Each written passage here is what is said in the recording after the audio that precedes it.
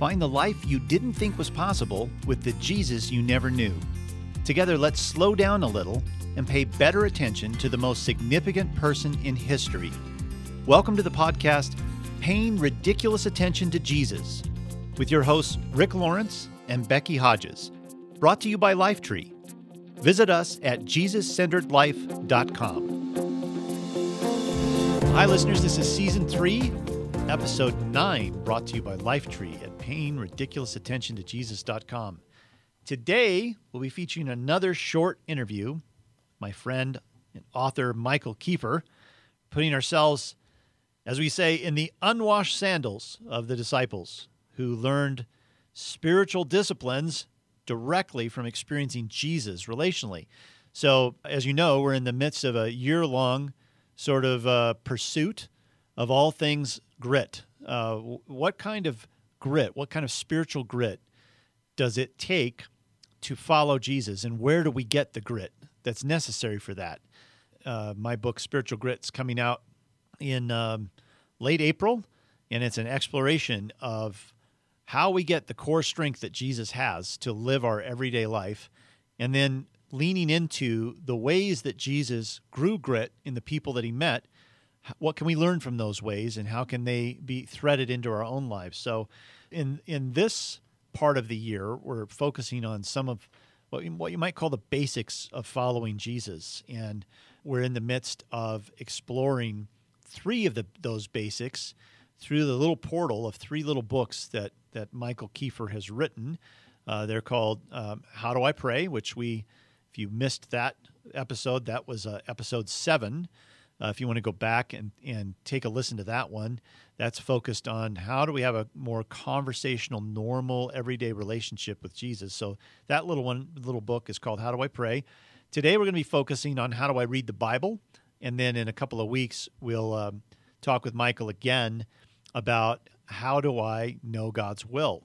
So today, as I mentioned, we're going to focus on some of the biggest fallacies connected to the Bible and our reading of the Bible, and we're going to explore the point and the purpose of reading it from, what I think is a kind of an obvious perspective, but one that we just don't often consider. How did Jesus himself interact with Scripture in his own life?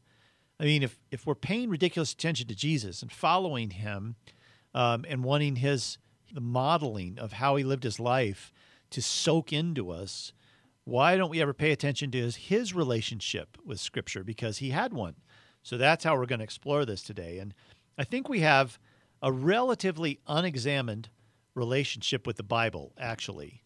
Especially if you've grown up in the church, it's sort of like we have a default setting with this. So just last week, we did a field test for a new discipleship resource that we're working on right now. It's called Friends of God, a discipleship experience, and I've been intimately involved in helping create this experience. And we had people from all over the country out here for 3 days last week. We were taking them through the first version of this. And one of the things that we did with this group in one of the sessions that has never been done before, I know because myself and our little team that's creating this created it for the first time.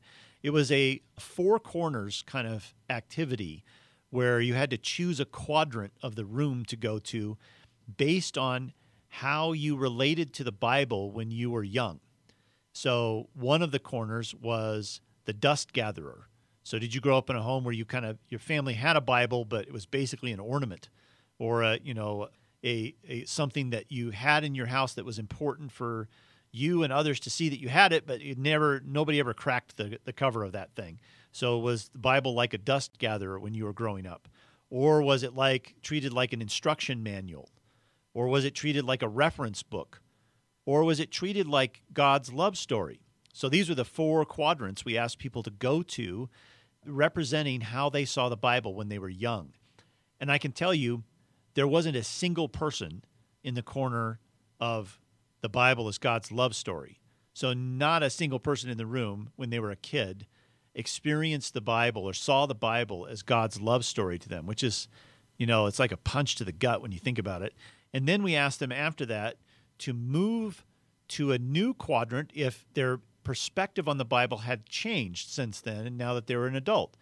And most people moved during that experience. And most people, almost the whole room, moved to God's love story. So they had moved in their perspective from whatever it had been before to something more like this is the story of God that he has told about himself, that is his love for us.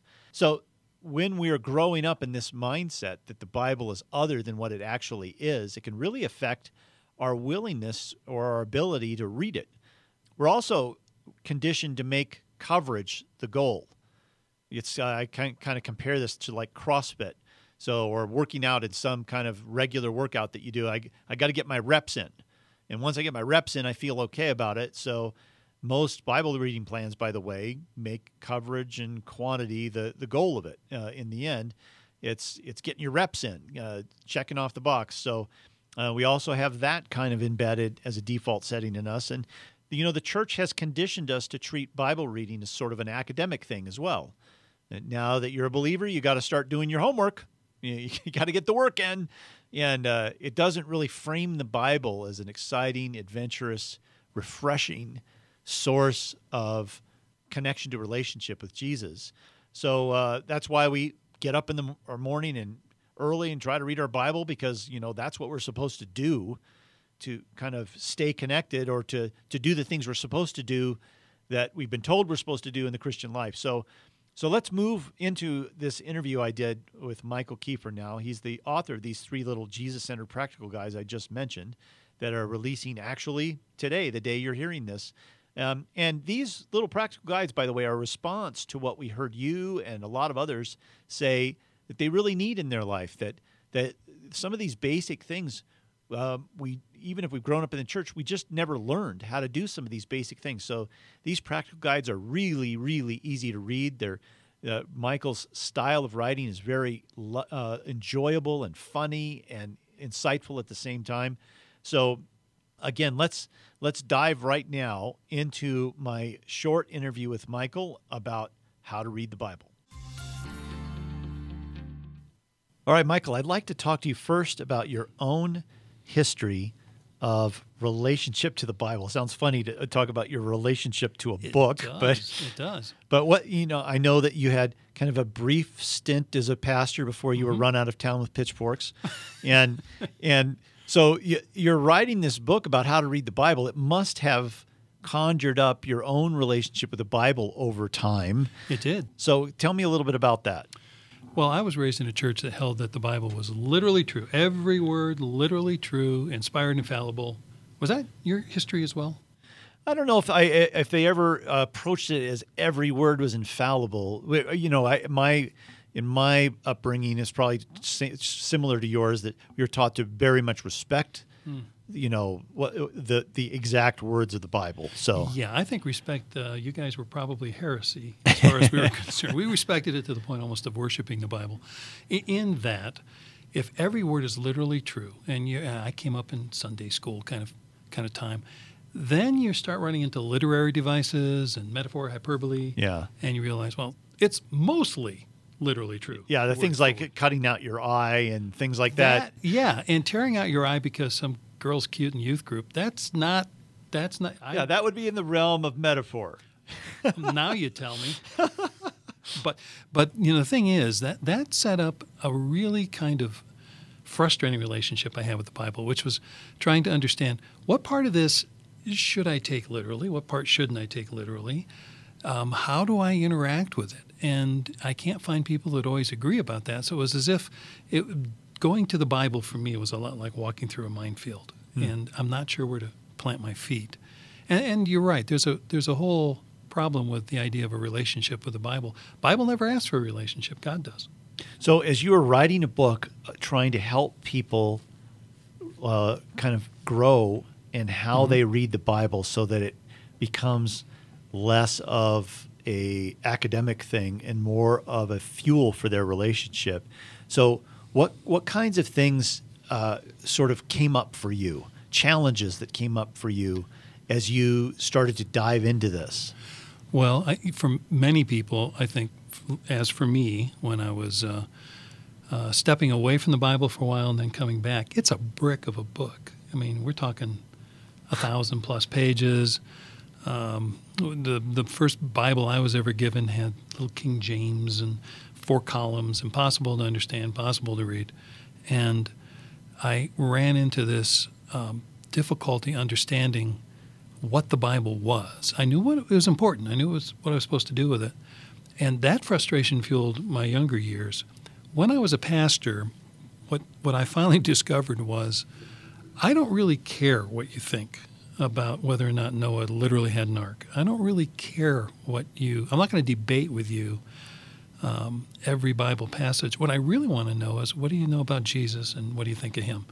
Because if you come to a relationship with Jesus, you're going to discover he had a lot to say in a very positive way about the First Testament, about the Old Testament. So I'm not worried about all that stuff. That can become a huge barrier when you're having to do apologetics around every Bible verse.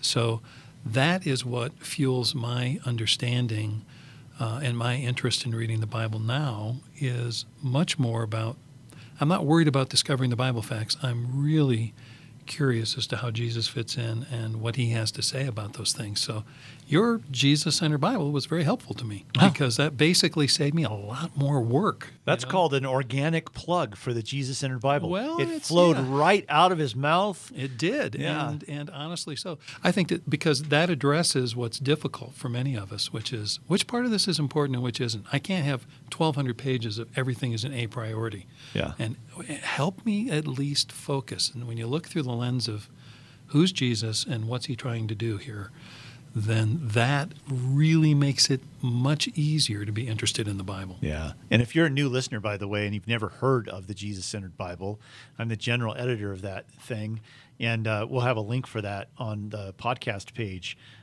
so you can check it out. But what makes it different is that we spent 2 years adding about a dozen features to the Bible that help you wherever you're reading in the Bible to center your focus on Jesus, which is really why the Bible was written. It was a story written over thousands of years, all of it intended to orbit around the person of Jesus. The Old Testament sort of paves the way for Jesus, and the Gospels describe him, and the rest of the New Testament describes what it looks like to follow him.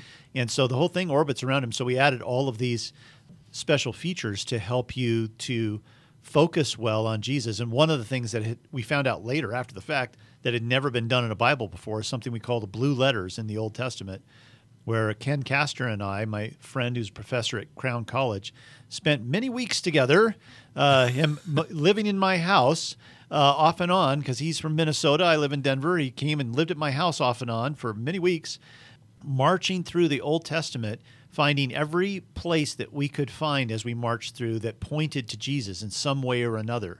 And we actually had to limit ourselves at one point because we realized we were finding so many, the Bible is going to be too big with all this added stuff in it. So we limited ourselves to 700 of these, and we highlighted in blue these places that point to Jesus, and then we wrote a little blue caption box next to each one explaining the connection. So I encourage you, if you've not heard of the Jesus-centered Bible, check it out.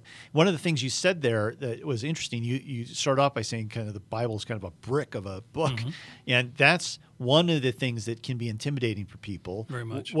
As you were putting together this book, what are some of the hurdles that you found that people have to face when they think about reading the Bible? Well, for one thing they have to deal with is what version do I use? And how do I pick it? What's the right one? And in the book, I tell the story about a friend of mine who said it was easier to buy a car than it was to buy a Bible. He went to a Christian bookstore, and he went in and said, "I'd like a Bible." And they just kind of looked at him blankly and then walked him to this wall of books. And he said he had no idea there were that many versions. I think that what the woman who was waiting on him did was brilliant, and so that's why I tell this story.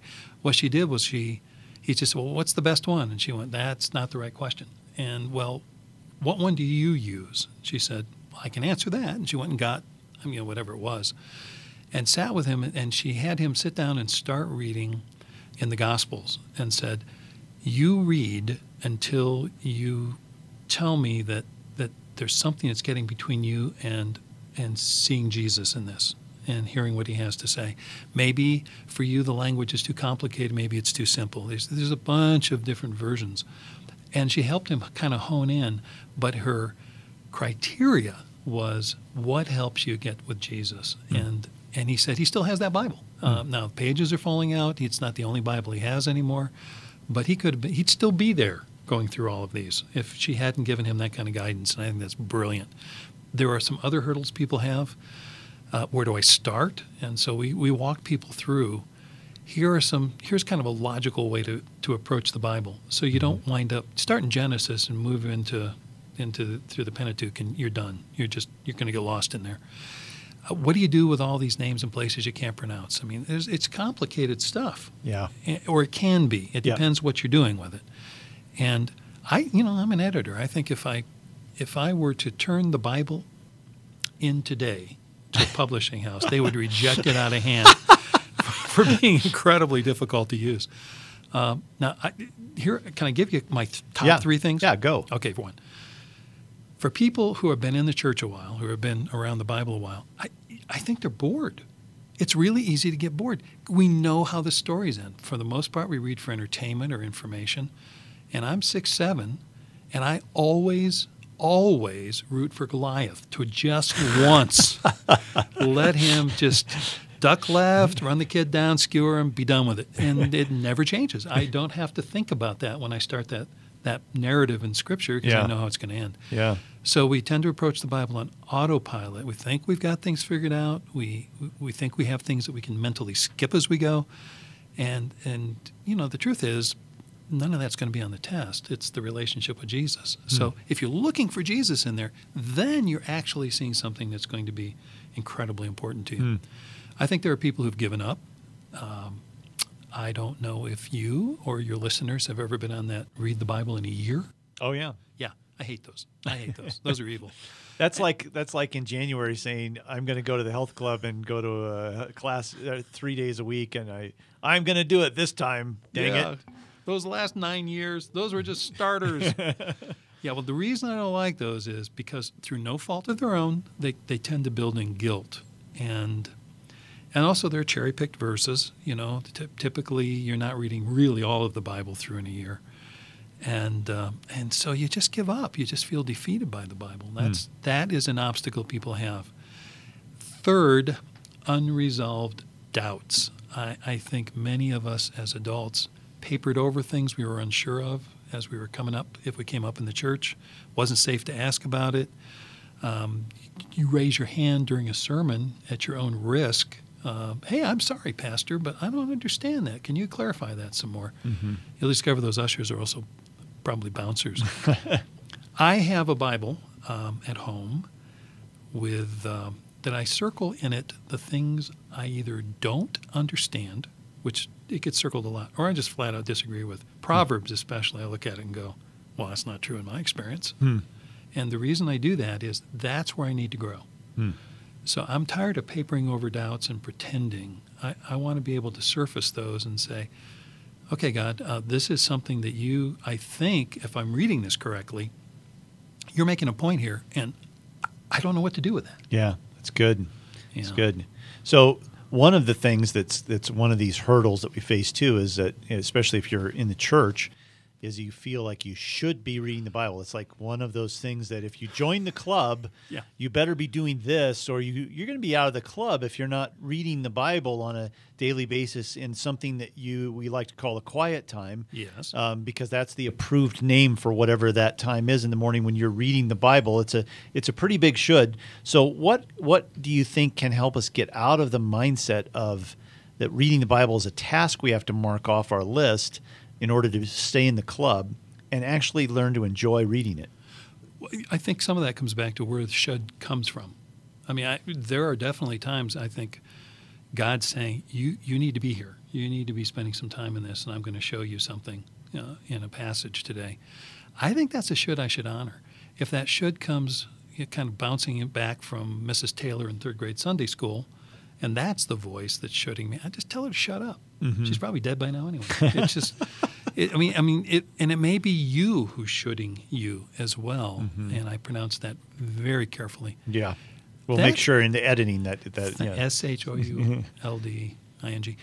That is worth listening to. If you're saying to yourself, that's a voice that you and Jesus can talk about. But if it's to earn God's favor, that's not going to work. You already got his favor. If it's because you're trying to master material and have all the facts down so you don't look dumb in Bible study, there's a great motivation. And the thing is, if you will ask questions and listen, you'll get more out of Scripture that way.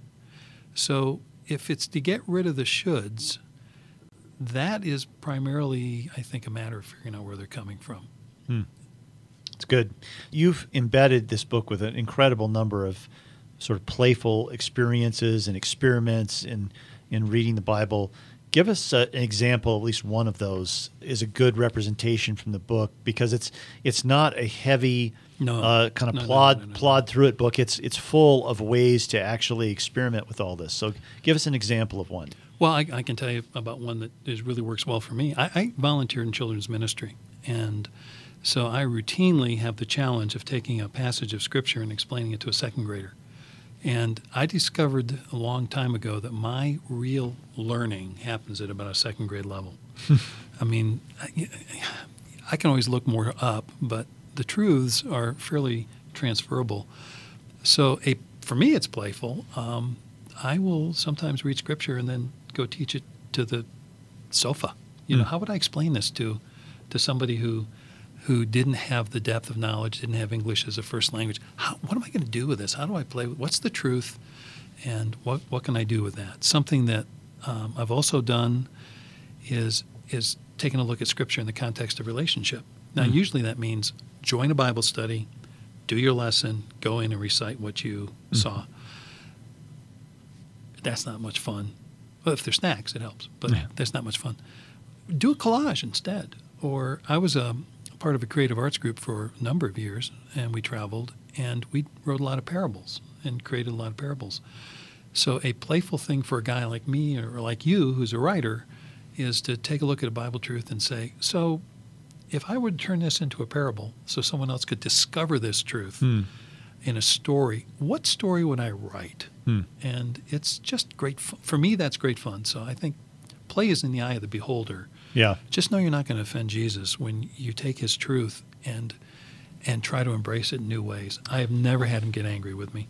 Now, what's interesting is that he's also embedded these same truths all around us. We have parables all around us the time. And as you're reading Scripture, thinking about how does this relate to an actual story or observation in my real life? What's like this in my real life? It's another way to kind of get inside these stories, because we tend to hold these stories or these truths at a distance, at arm's length. And so if there's a way to connect it into something that we're actually experiencing or observing in real life, it can kind of flesh those things out. And you mentioned that this whole kind of relational aspect of reading the Bible, in the end, what we really want is, when we started this off by saying, what's your relationship to the Bible? But we really want this to fuel our relationship with Jesus. So what are some ways that reading the Bible can actually do that for us? Okay. One is to invite the Holy Spirit to walk with you through what you're reading. The goal is not to cover the material. And you know, when I said that through the Bible in a year is evil, it's not really evil. It's the pace that you have to do and the relentlessness of, I'm going to finish this material because this is today's stuff. And you stumble across something, or the Spirit shines a light onto something partway through. Man, you're done for the day. Stop there. Yeah. Stop there.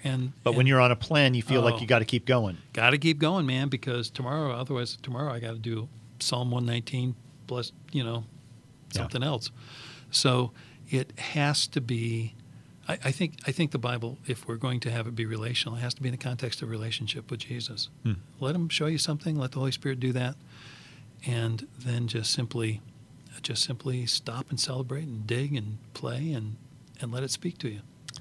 That's great. Thanks, Michael. Again, just a reminder to everybody, and we'll mention this a couple of times throughout the podcast today, that these 3 books are available actually today, the day that this podcast gets posted. They are available, and it's the first one that we focused on the last time we had Michael on was How Do I Pray? This one is How Do I Read the Bible? And we're going to do one more of these in the near future called How Do I Know God's Will? That'll be fun to do that one. Though you may not be aware, we've added a fourth, which is how to be in a church bowling league and still remain a Christian. Yeah, that is pragmatic. Talk there. about a pragmatic resource the church needs. Yeah. I'm out there tonight practicing in lane 14. Thanks again, Michael. Thank you, Rick. All right. So the key here, the last thing we were talking about there with Michael, was how can we move our engagement with the Bible from kind of a head thing to a heart thing? And that's the migration that needs to happen here. So I have a little story for you that is sort of a tipping point, pivotal story in the whole arc of my life.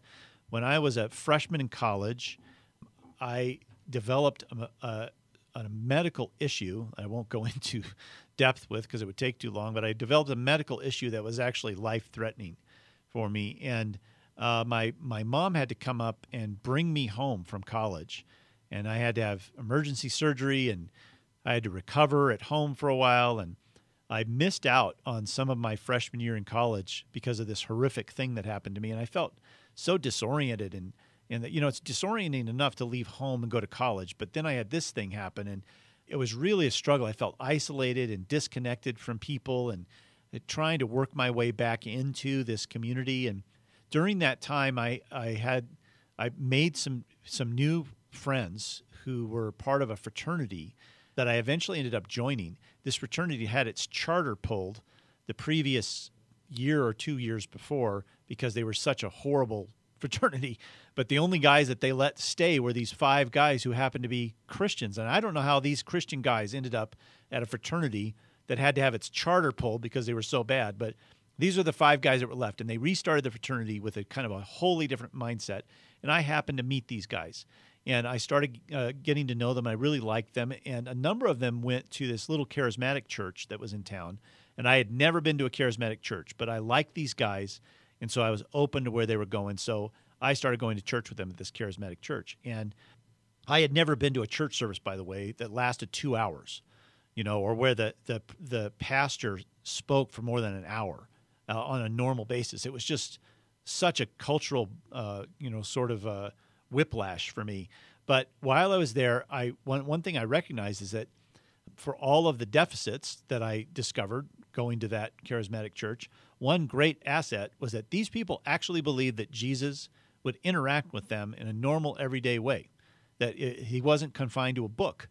And so I was really magnetically attracted to this. And at one point, several points, they asked if anyone would like a deeper filling of the Holy Spirit in their life. And one day I decided I did.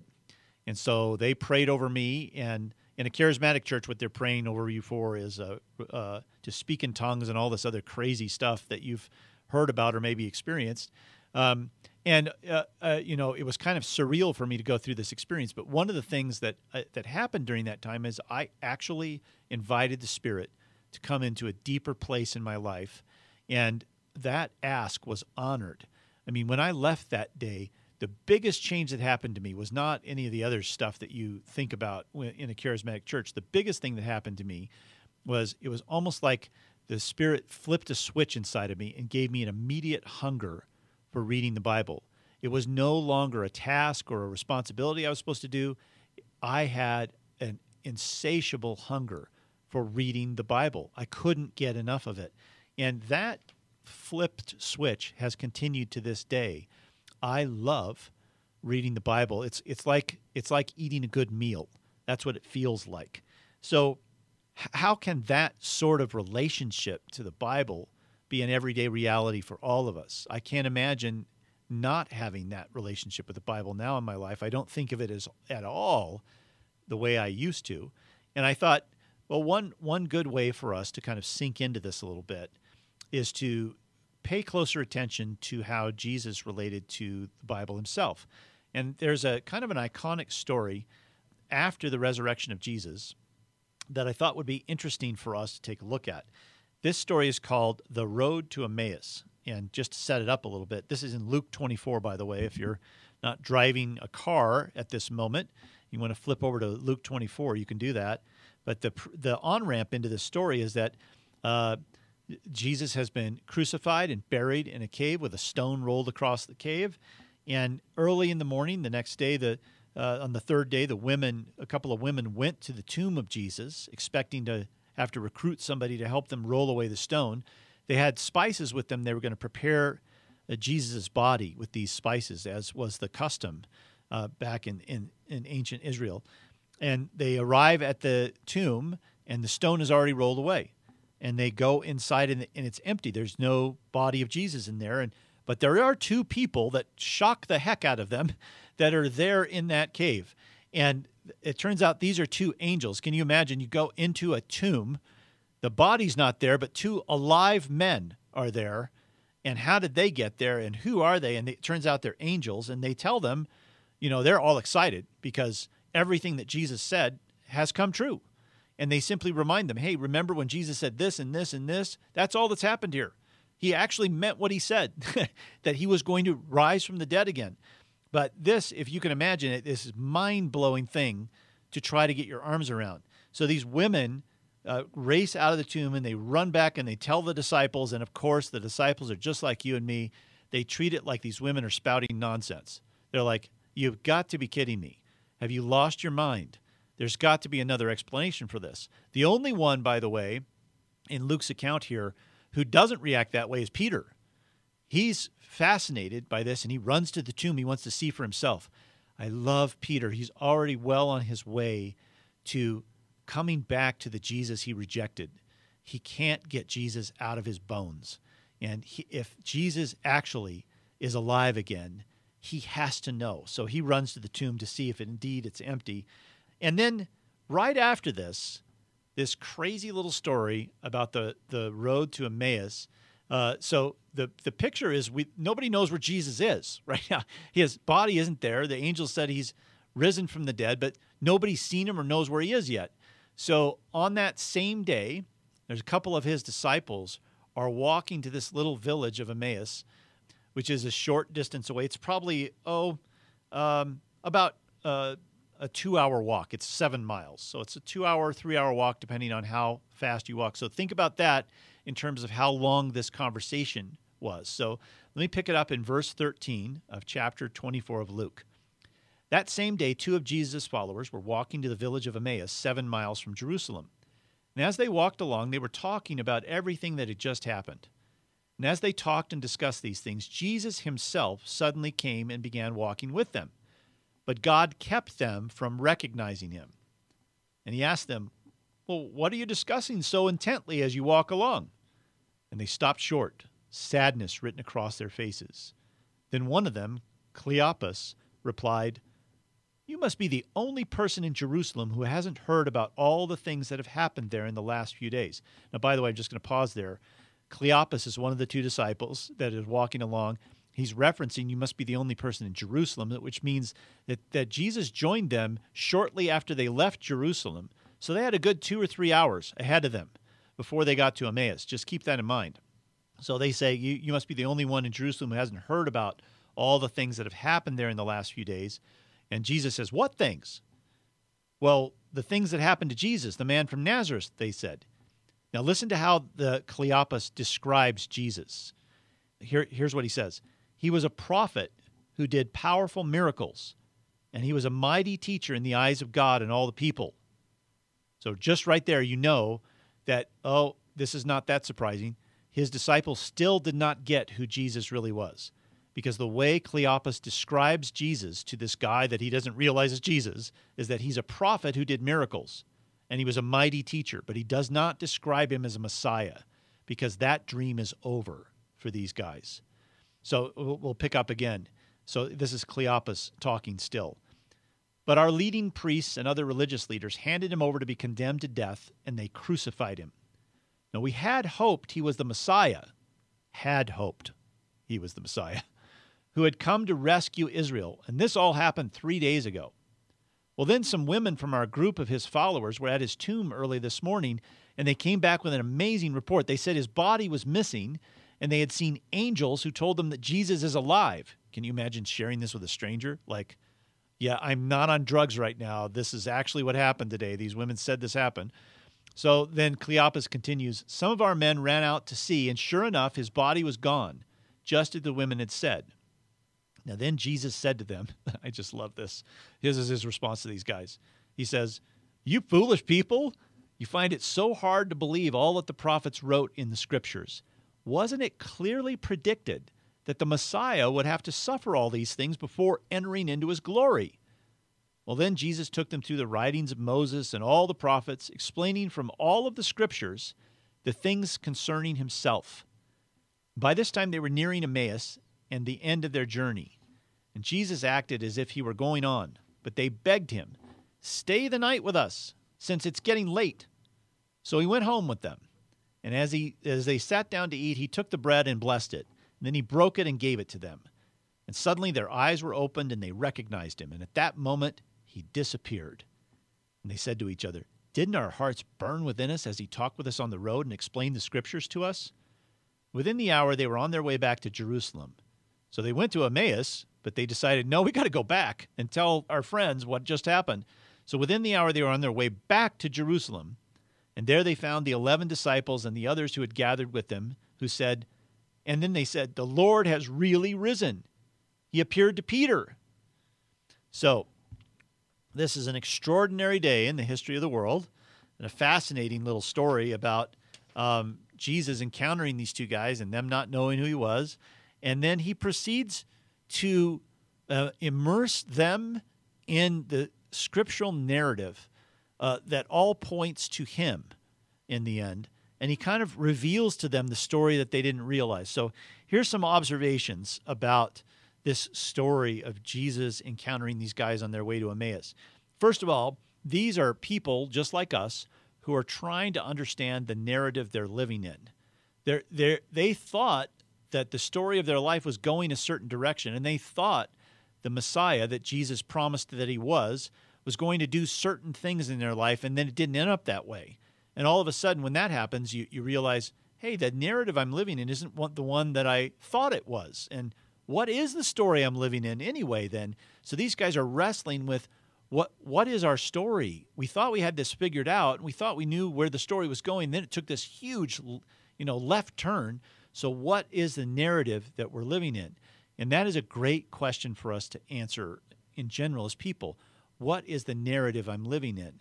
And if you look at your interior conversation and the way you think about your life in a slowed down way, it's good to actually get a piece of paper out and write down a sentence that describes the narrative you think you're living in. So if you're a character in the story, what kind of story is this? Where's the story going? What is the story about? We subtly and in a kind of a hidden way do this all the time. We tell ourselves the kind of story that we're living in. So that's what these guys are doing. And just like us, they've come to the wrong conclusions about the narrative they're living in. And they need Jesus' help to understand the truth about the story they're really living in. So they've made some conclusions based on their expectations and their limited observations, and they've said, here's our story. We thought this guy was the one. He's not the one, obviously, because he's not around anymore. They killed him. He was a great prophet and a teacher, though, by the way. They just didn't get who Jesus really was. And so, therefore, they don't understand the story that they were living as followers of Jesus. And the third thing is they don't see that the whole of the Bible is focused on Jesus himself. In my interview with Michael, we talked about the blue letters in the Jesus-centered Bible. That's the reason that we decided to do that, is to try to highlight how all of the Bible ends up focusing on Jesus himself, including the Old Testament. There's so much in the Old Testament that is clearly pointing to Jesus. And these are the places, by the way, I said that the blue letters had never been done in a Bible before, but actually, Jesus did it on the road to Emmaus. He took the Old Testament and he showed these two disciples how all of the Old Testament, it wasn't known by the Old Testament at the time, obviously. It was the only scriptures they had. So the prophets and the law, what Jesus did with that part of the Old Testament was simply show them how it all pointed to him and precursed him and showed the reader exactly what Jesus would be like and what he would do and what would happen as a result. So that's why we put the blue letters in the Old Testament, to kind of highlight those places. And I think some of those same places Jesus must have highlighted to these guys on the road to Emmaus, to try to show them that, hey, this story is really about the Messiah. And as the confusion that you have right now can be wiped away if you read the Bible in terms of a story that's pointing to me. So the fourth thing to observe, I think, about this Road to Emmaus story is that Jesus is focused on pointing out who he is and what he's come to do by simply referencing the on-ramp into what's happening right then. And the on-ramp is thousands of years of the story of God being lived out through the law and the prophets. So now we have two markers for this story, and we call them the story going forward from this point on the road to Emmaus. We call these two markers collectively the New Testament, but it's actually in two parts. First is the story of Jesus, told from four perspectives, of course, in the Gospels. So that's the purpose of the Gospels, to tell the story of Jesus as he walked on the earth from four different perspectives. And then there's the second part of what we call the New Testament, which is the story of the first followers of Jesus over the first century, where they were living and following him. What it looked like to live as a pig. To use the language on this podcast, a pig references a chapter in my book, The Jesus-Centered Life. I think it's chapter 5, where it's called Living a Pig's Life.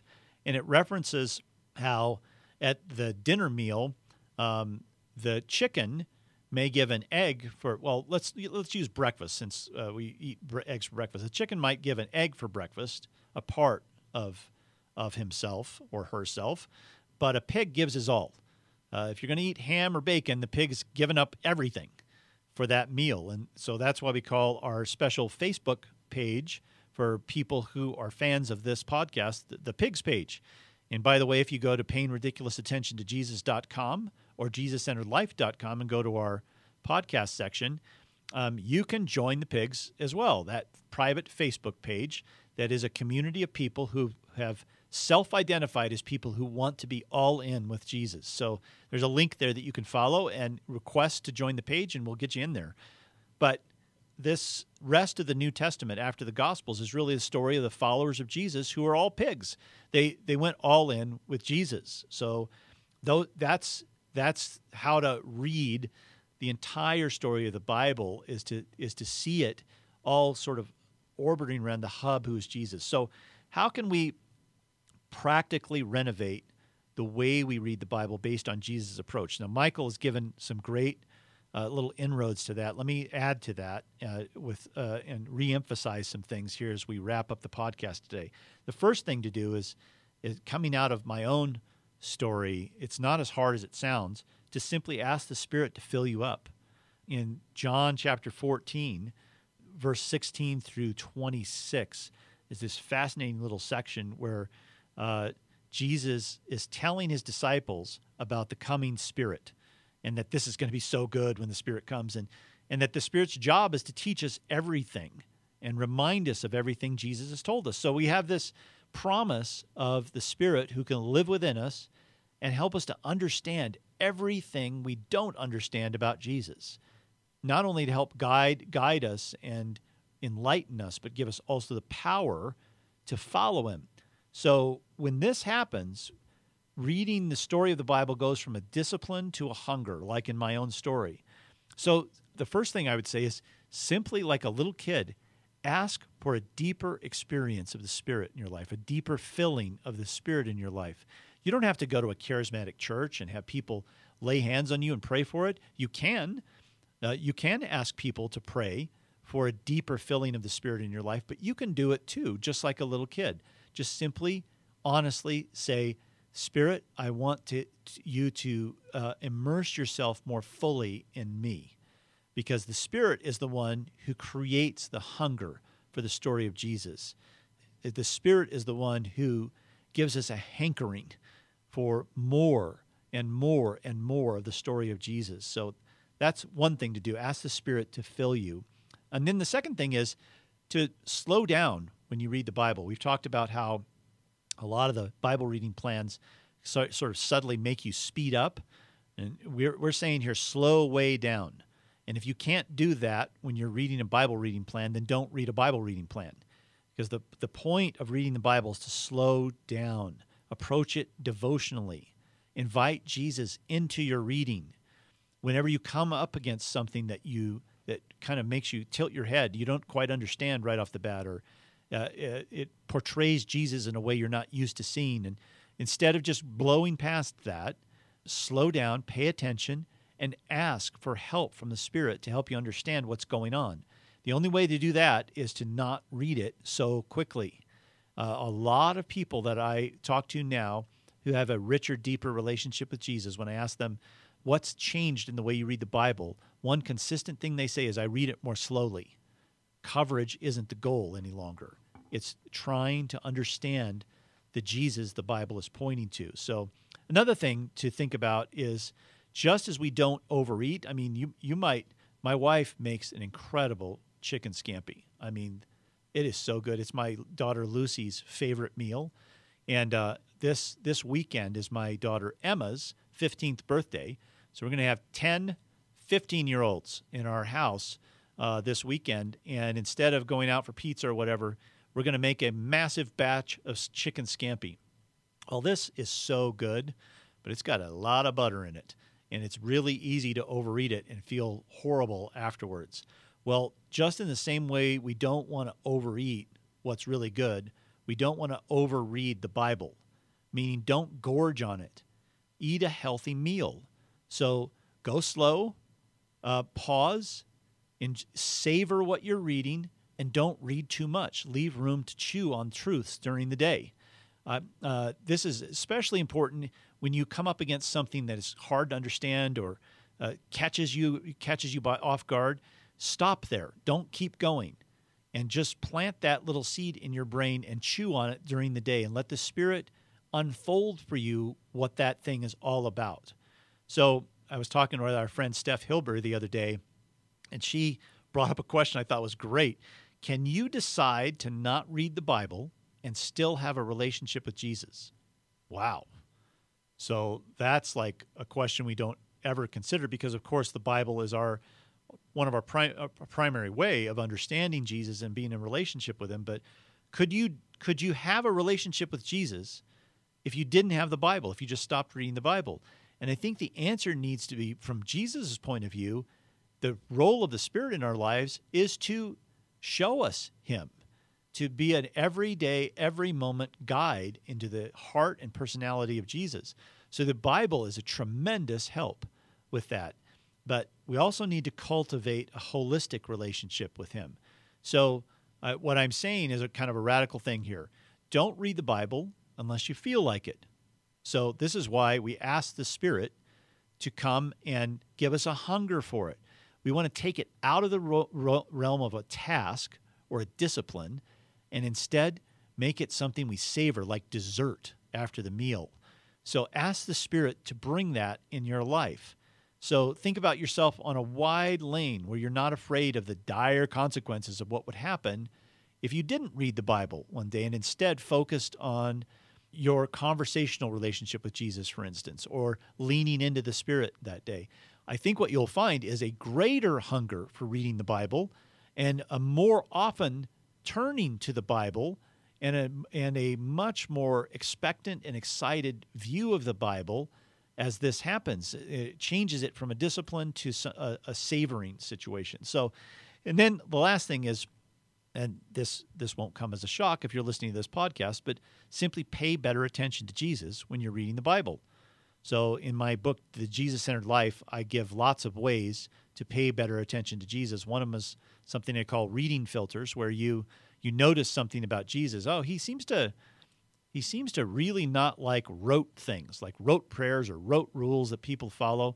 So then you use that as a filter. I'm going to watch and see how many times Jesus responds or reacts to somebody doing something rote. And so you read Jesus using a filter like that, and it really unlocks something for you. So you can pay better attention to Jesus by using a reading filter like that.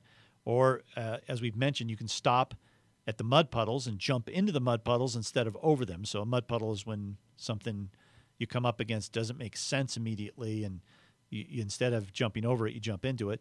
And then you can ask why questions instead of what questions. And what I mean by that is, whenever you see Jesus doing or saying something, you ask, why did he do that or say that? Instead of asking just what did he do, you try to get at his heart by asking why. So there's a few on-ramps into reading the Bible differently. I hope that at least one of these things has kind of resonated with you. Whatever it is, you can forget about the rest. Just go with whatever's resonated with you and try to live that out today. Find a way to live that out. Hey, gang, thanks for listening. Next week, we'll have Thomas Christensen, the author of The Unreasonable Jesus, on, so that'll be really fun to talk to him. That book is coming out shortly on March 6th, so we're going to have an interesting conversation about what a shocking person Jesus is and how that translates into our everyday life. And remember, you can find out more about everything we talked about today, but in further detail on paying ridiculous attention to Jesus.com. Just find our podcast section. You're looking for Season 3, Episode 9. And don't forget, releasing exactly today these Jesus-centered practical guides, how to pray, how to know God's will, and how to read the Bible. So check those out on Amazon or group.com, and we also have a link on our podcast page to them. Again, this is Paying Ridiculous Attention to Jesus. It's a podcast from Lifetree. Subscribe to us on iTunes for all the latest podcasts, and we'll talk again next time.